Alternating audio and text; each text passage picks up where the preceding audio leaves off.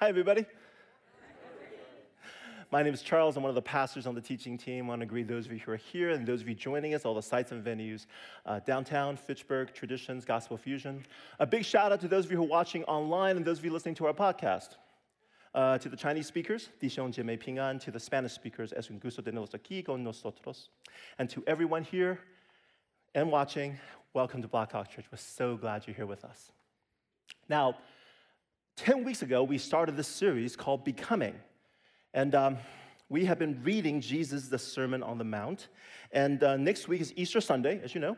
And then the week after that, we start a new series on the book of Micah. So today is the 11th and the final sermon on the Sermon on the Mount. Now, but here's the thing. The Sermon on the Mount is about who we are becoming. That's what the whole series is about.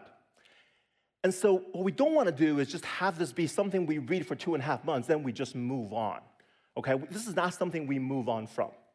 Okay, so as the host mentioned earlier, we created this tool, this kind of retreat booklet tool. I'm going to give it another plug. Okay, he did it earlier. We're going to do it again. Another plug. Download this, access this, the QR code, get it, and use it. Use it by yourself. Use it with others. Great time to connect with God. Great time to give the Holy Spirit the space to help you become the person that Jesus describes in the Sermon on the Mount. So go ahead and do this. Go do this, okay? This is important, okay? This is good. Now, today we're talking about the ending, the concluding section of the Sermon on the Mount. And before we go there, there is a built-in problem with how we read the Sermon on the Mount. And we're reading it over the course of 11 weeks, which means we're pulling the sermon into pieces, right? We read a little bit every Sunday. But that is not the experience of Jesus' audience. They heard it as one talk. It's less than 20 minutes, slightly longer than a TED Talk, right? So it's like, huh. So one of the keys to understanding the Sermon on the Mount, the bits and pieces, they all work together. They create an entire impression. They function together. So if you want to understand the Sermon on the Mount, read it as one sermon. Read it as one text, one talk. So that's what I'm going to do at the beginning today. I'm going to start by walking us through, reminding us where we've been in the series.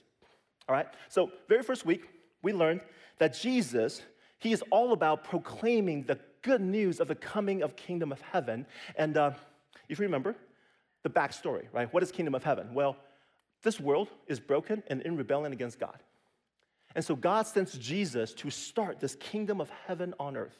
A new community of people, their job, their mission is to draw the world back to God. And then the Sermon on the Mount, if you remember, is Jesus' proclamation of this kingdom. Which means the Sermon on the Mount is invitation.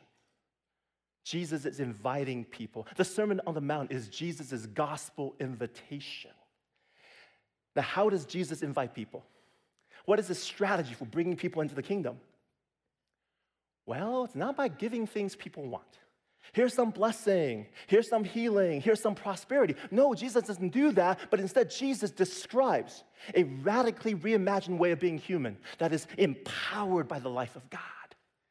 And Jesus says, that life is possible. That life is the life of the kingdom. Do you want it? Do you want it? And that's what the Sermon on the Mount is all about.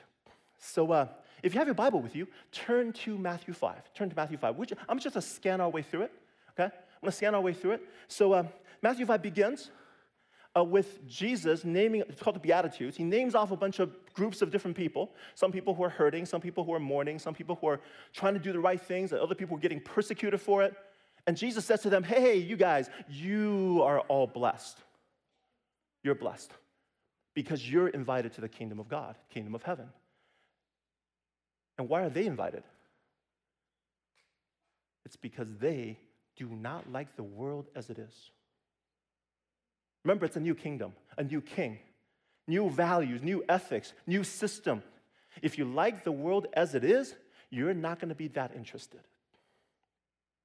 And then Jesus says, okay, this new kingdom has a mission to be the salt of the earth and the light of the world, right? But what he's saying is, hey, all these kingdom people, you have a job. Your job is to show the world who God is and to draw the world back to God.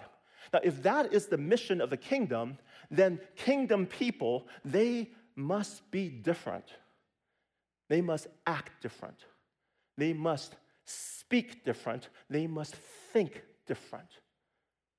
They must emanate the very aura of God, which means they have to be superior to whatever's going on in the world's cultures.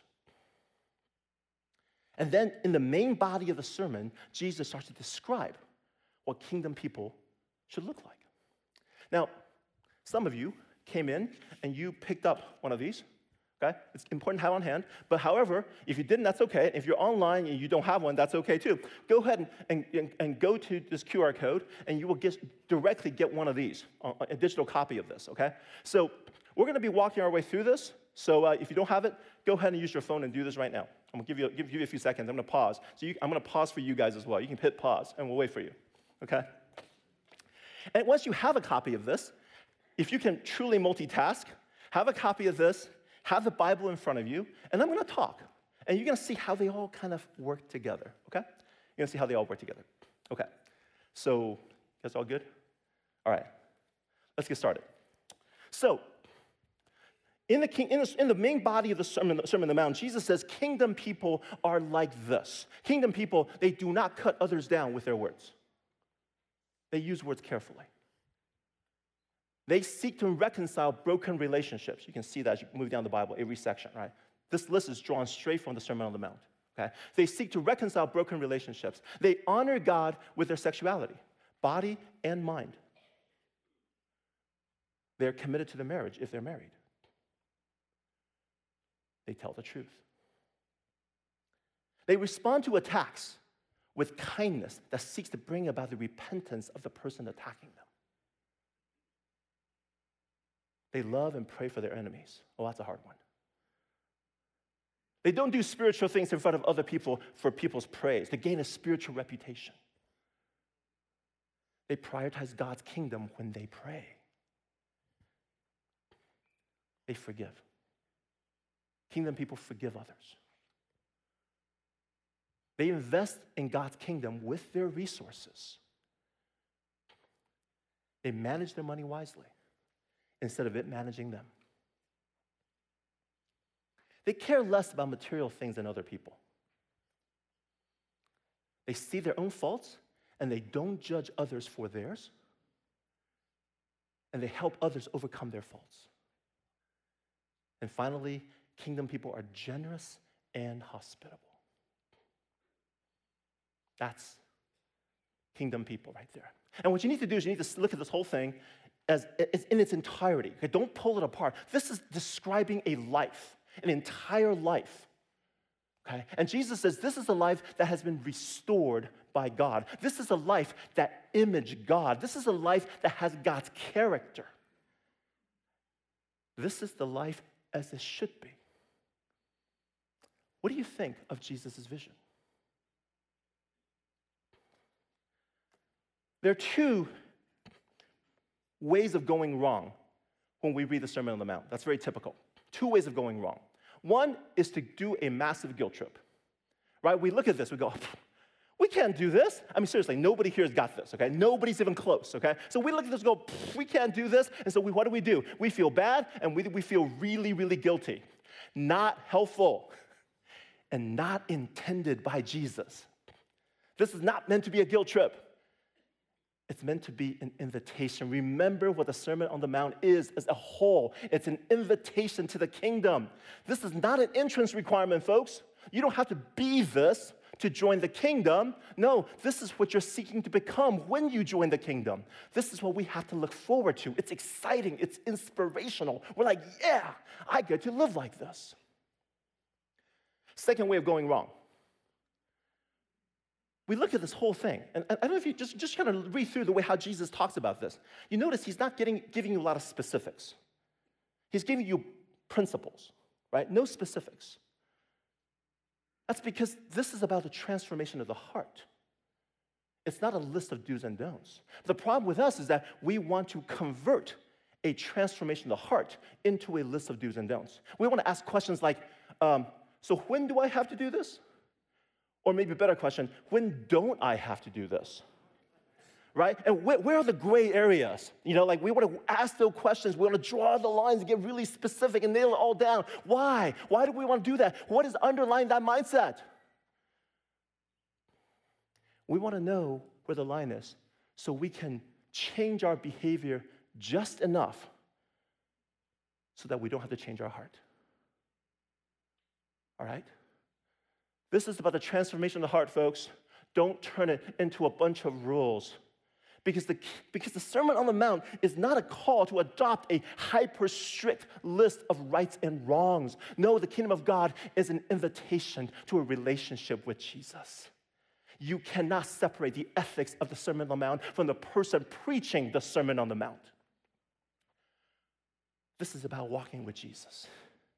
Okay? This is about a life with Jesus. You cannot live this unless you are soaked and steeped in the life of God. So if this is what you want, then choose to follow Jesus every day. Give him and the Holy Spirit the space to come into your life and help you become the person that he describes in the sermon.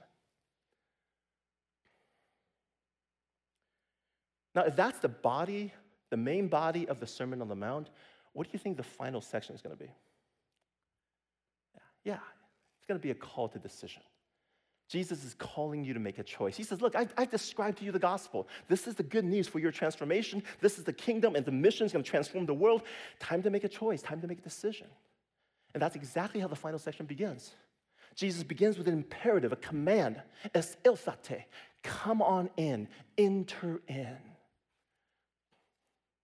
Enter, come in through the narrow gate. For wide is the gate and broad is the road that leads to destruction, and many enter through it. But small is the gate and narrow the road that leads to life, and only a few find it. Now, a couple things to pay attention to. One is that Jesus pretty much says that the kingdom is going to be embraced by the few rather than the many. So Jesus is just being realistic here, okay? Take a look at this. Do you think most people want this? Right? I mean, seriously, take a look at this. I'm not even sure I want all of it. Do you think most people in the world want this?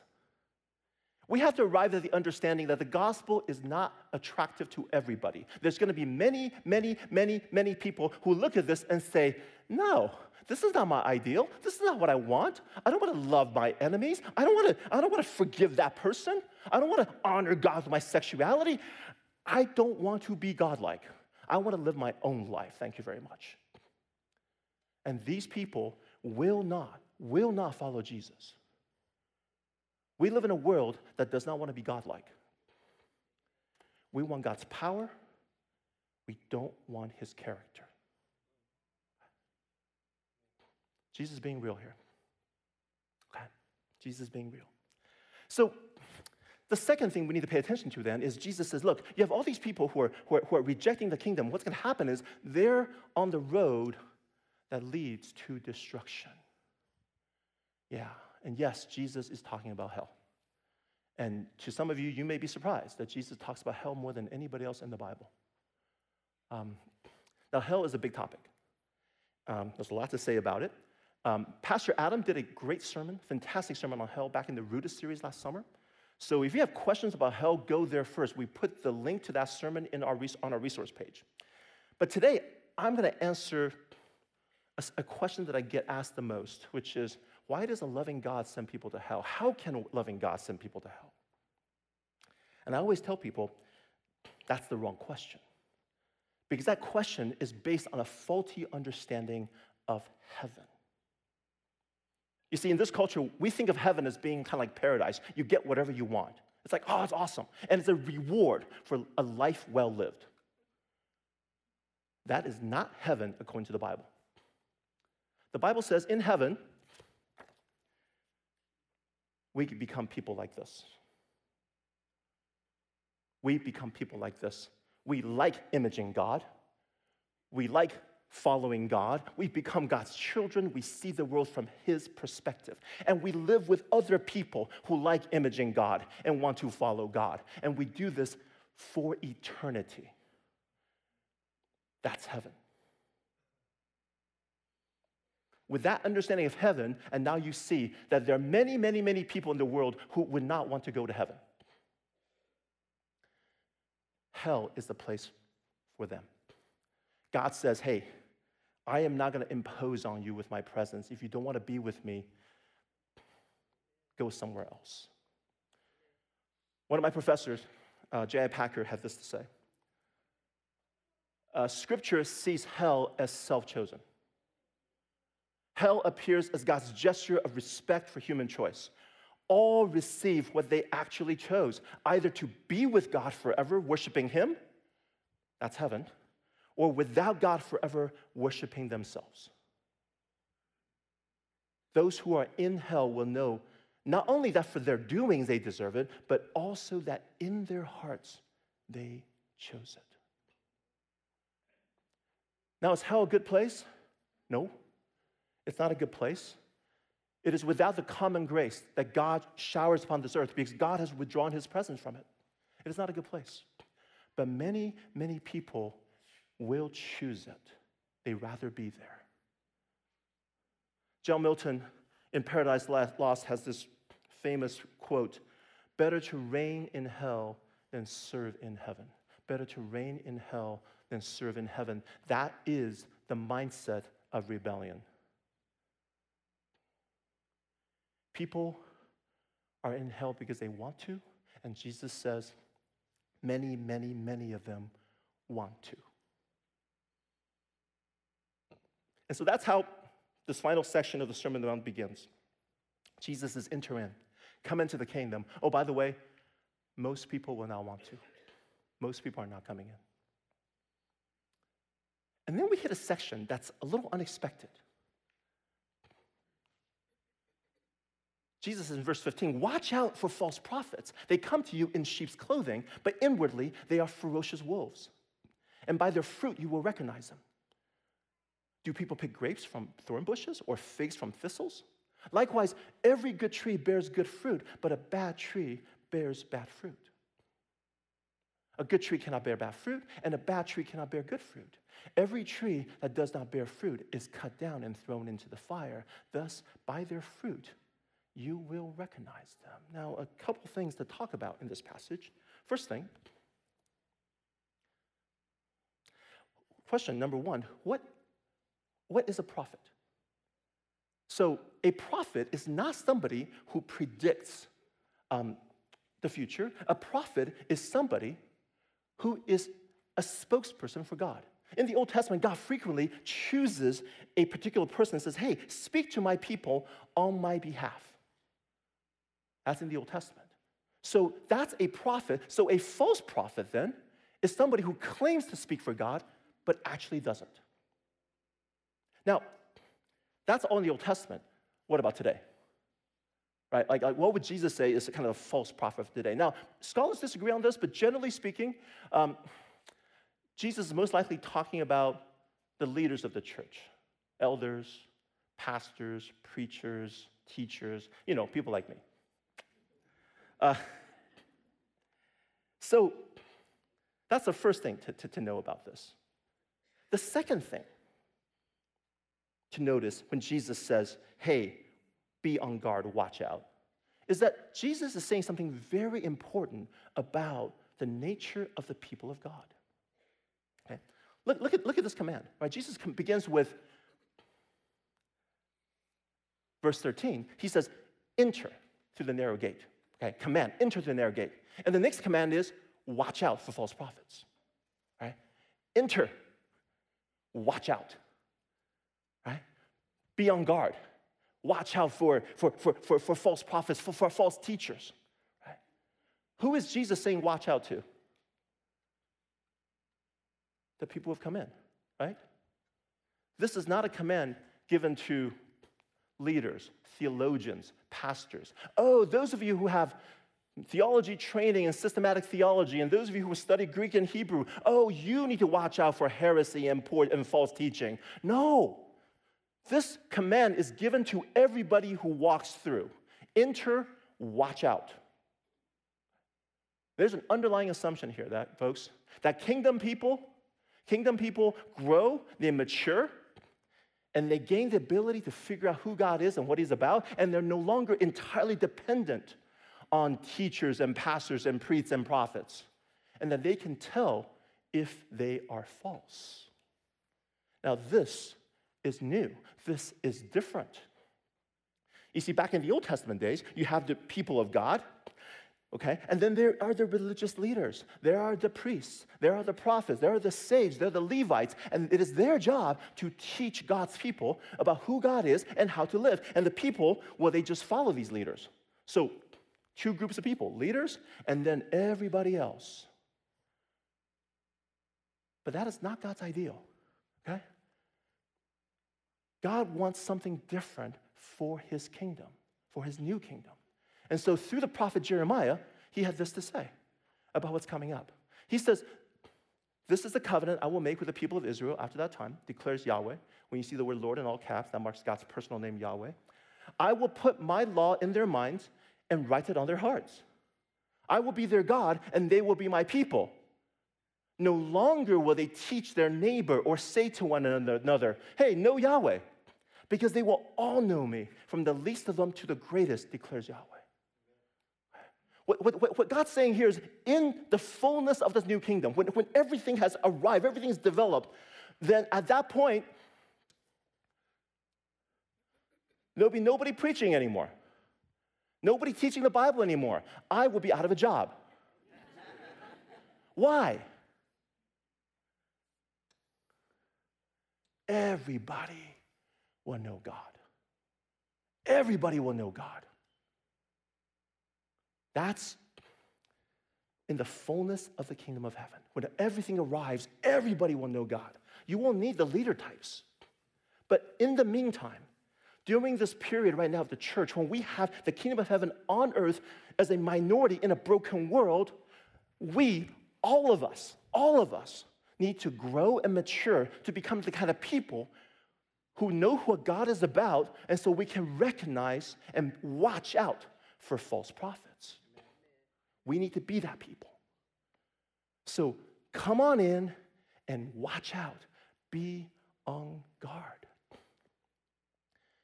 Now, what are we watching out for? How do we watch out? Verse 21. Not everyone who says to me, Lord, Lord, will enter the kingdom of heaven, but only the one who does the will of my Father who is in heaven. Many will say to me that day, Lord, Lord, did we not prophesy in your name? In your name drive out demons, and in your name perform many miracles. And then I will tell them plainly, I never knew you. Away from me, you evildoers. Okay. Now, there's a disagreement here among scholars. Some scholars say that, hey, this passage is really about every Christ follower. But I'm going with what I think is the better reading. I'm going with the scholars who argue that this passage here is actually continuing the previous passage, that is still about false prophets. Why do I think that? Well, number one reason right here. These people, they say, did we not prophesy in your name? Yeah, these are false prophets. This is the most straightforward reading of the text, okay? And if this reading is correct, then this passage is not really talking about Christ followers, it's talking about the false prophets. And Jesus is still trying to help us understand how to be on guard. In the previous paragraph, it says, hey, the fruits. Good fruits, bad fruits, so watch out for bad fruits. And here, Jesus says, okay, people who do the will of my Father in heaven. Okay, so fruits and doing the will of my Father in heaven, that's how you tell false prophets, false teachers. Well, what does that mean? This is where we get back. Remember, this is one talk. This is one sermon. This is Sermon on the Mount. What is the will of my Father in heaven? People who are becoming. Okay? People who get to know Jesus and is transformed by the Holy Spirit and become like this. How do you tell false prophets, false teachers? you ask the question, are they becoming what Jesus describes in the Sermon on the Mount? Now, hey, just be careful here, okay? Not talking about perfection. Okay? I know the first thing you're going to be looking at me. I'm like, hey, whoa, ease up, okay? Not perfect, not perfect. We're not talking about perfection, okay? The leaders, the elders, the prophets, the pastors, the teachers of the church, we are broken, flawed people, but we are moving toward becoming because we know Jesus. And this is where verse 22 comes in. Verse 22, Jesus specifies what these false prophets look like. So, see, these people, they prophesy, they cast out demons, and they perform miracles. They seem to have God's power. Now, there's nothing wrong with that in and of itself, right? Jesus, he speaks for God. He's a prophet. Jesus has power in the spiritual realm. Jesus does miracles. Yeah. No, but that's not the problem. The problem is they don't know Jesus. As a result, their life is not becoming. False prophets tend to be those who seem to have God's power, but do not have God's character. That's how you know. And so here, Jesus is really trying to help us because he knows that the people of God, we have a problem. We're drawn to the powerful. We're drawn to the charismatic. We're drawn to the spectacular. We're drawn to people who talk a big game and do big things. And Jesus says, hey, there's nothing wrong with any of that. But before you look at that, look at their character. Are they becoming what Jesus describes in the Sermon on the Mount? Look at their character. And so the Sermon on the Mount ends with two commands. Come on in and watch out. Or choose to be a people who are becoming what Jesus says in the Sermon on the Mount, and commit to grow in maturity so you can discern leaders who are becoming the people described in the Sermon on the Mount. Come in and watch out. And then we get to Jesus' final section. This is his final pitch. And it reads like this. Therefore, everyone who hears these words of mine and puts them into practice is like a wise man who built his house on the rock. The rain came down, the streams rose, and the winds blew and beat against the house, yet it did not fall because it had its foundation on the rock. But everyone who hears these words of mine and does not put them into practice is like a foolish man who built his house on sand. The rain came down, the streams rose, and the winds blew and beat against that house, and it fell with a great crash. Now, I hope you already know that Jesus is somebody who talks straight. He does not mince words. So he offends people left and right. I, on the other hand, I don't like doing that. I'm actually very fearful of offending people. And so this passage makes me nervous, but that's my problem. I'm not going to censor Jesus. So I'm going to say what he says, but just I feel bad about it. So here's what Jesus is saying. He says, look, the whole sermon, right? We're at the very end of the sermon. Here's the whole sermon. Here's what the kingdom life is about. I've described it to you. Here's what's possible. You have this amazing mission to transform the world. You have an amazing way to be with me and follow me and be joined with me. So if you make the decision to follow and join the kingdom, you are smart. And if you don't, you're a fool. That's what Jesus says. There's that final metaphor there about building a house. He says, if you don't join the kingdom, you're a fool because you're building a house without foundation. And when the storm comes, and it's within the context of this entire sermon, is talking about the final judgment. Jesus says, your life is going to fall apart because you don't have structural integrity. So be smart. Don't be a fool. I hope you're not offended. That's Jesus' final pitch, and that's how the Sermon on the Mount ends. It is, it is Jesus' gospel presentation, and it's unlike any presentation I've ever heard. There is this bumper sticker that says, Christians are not perfect, just forgiven. And if you have this bumper sticker, I just want to apologize to you right now in advance, because I'm about to criticize it, and I'm really, really sorry. I'm sorry. I'm just sorry.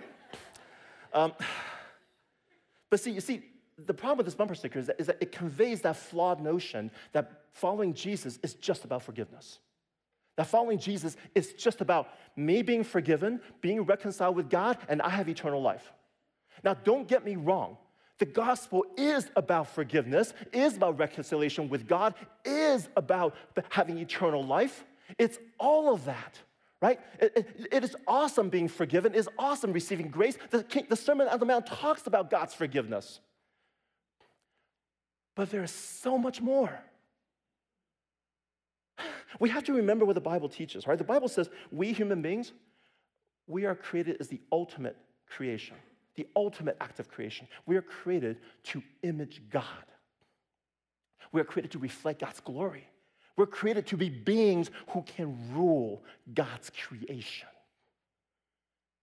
And when humans rebelled, we lost all of that. So the problem with us is not just that we sin and need forgiveness. Oh no, the problem is that our lives are shriveled up. Our lives are shrunken down. Our lives are paltry, empty shells of the people we're supposed to be. We live lives that are trivial, that are vain, that are focused on material things, that are focused on ourselves. So the good news has to go beyond forgiveness. It has to go to our restoration, getting back to what belongs to us. The Sermon on the Mount describes a life that has always been our birthright, a life without fear, without anxiety, without jealousy, without ego, without vanity, without darkness. It is a life of peace, of grace, of forgiveness, of integrity, of honesty, of generosity.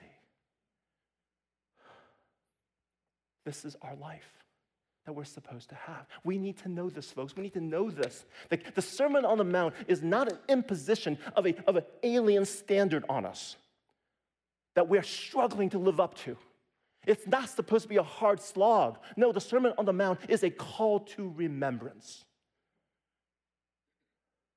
Somewhere buried deep inside this tribe of beings known as humans, somewhere deep inside of us, something stirs when we hear the Sermon on the Mount. Something that says, hey, wait, that sounds familiar. I know that. I don't know how I know it, but I know that thing. It's like an instrument that you haven't picked up in decades, and you grab it. I play the guitar. And I'm like, wait, this feels right? I remember some things. It's coming back to me. Becoming what Jesus says in the Sermon on the Mount is a recovery of what we have lost. It's that feeling of, hey, everything's right, everything fits. In fact, what I'm becoming is who I'm supposed to be all along. In this broken world where everything feels awkward, everything feels difficult, everything feels weird and wrong, Sermon on the Mount is a call to come home. But you need to make a decision. You see, we're born into a broken world. And if we don't do anything, we stay in this broken world. And we are shaped by this broken world. And we become whatever this broken world tells us to become.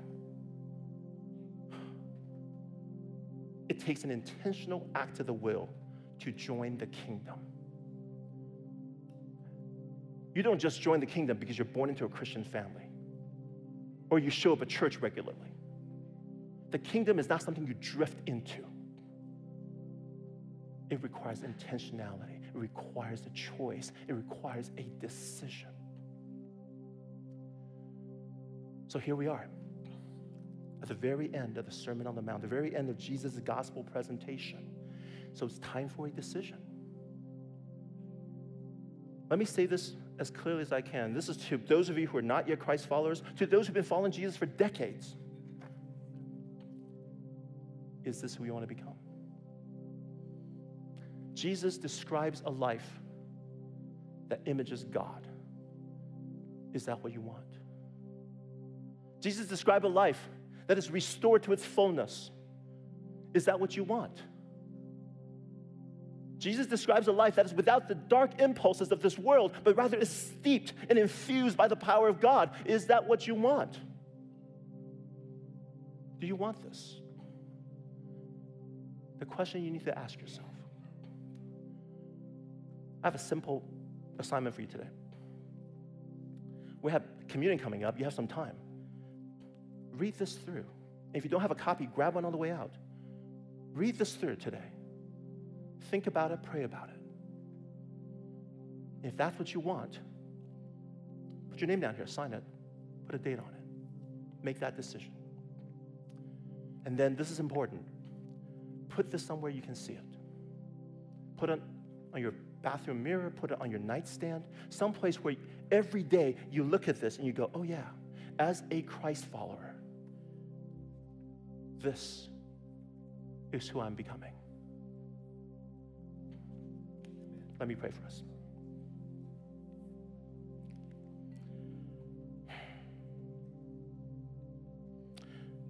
Father, we first want to thank you that you do not leave us in this broken world. You do not give up on us, but you said you pursue us, you chase us. You come all the way down here to die for us so that we can have the chance to not only be forgiven, not only be reconciled, but also to be restored. And so we thank you, Jesus, for this vision of a restored humanity, this vision of what it can be, what life can be for us. There's so many parts of us that we got, it's so dark. I wish I'm not so petty. I wish I'm not jealous. I wish I'm not full of anxiety and fear. We want your life in us, Father. We yearn for that existence. So, Father, help us. We want you. We choose you. In Jesus' name we pray.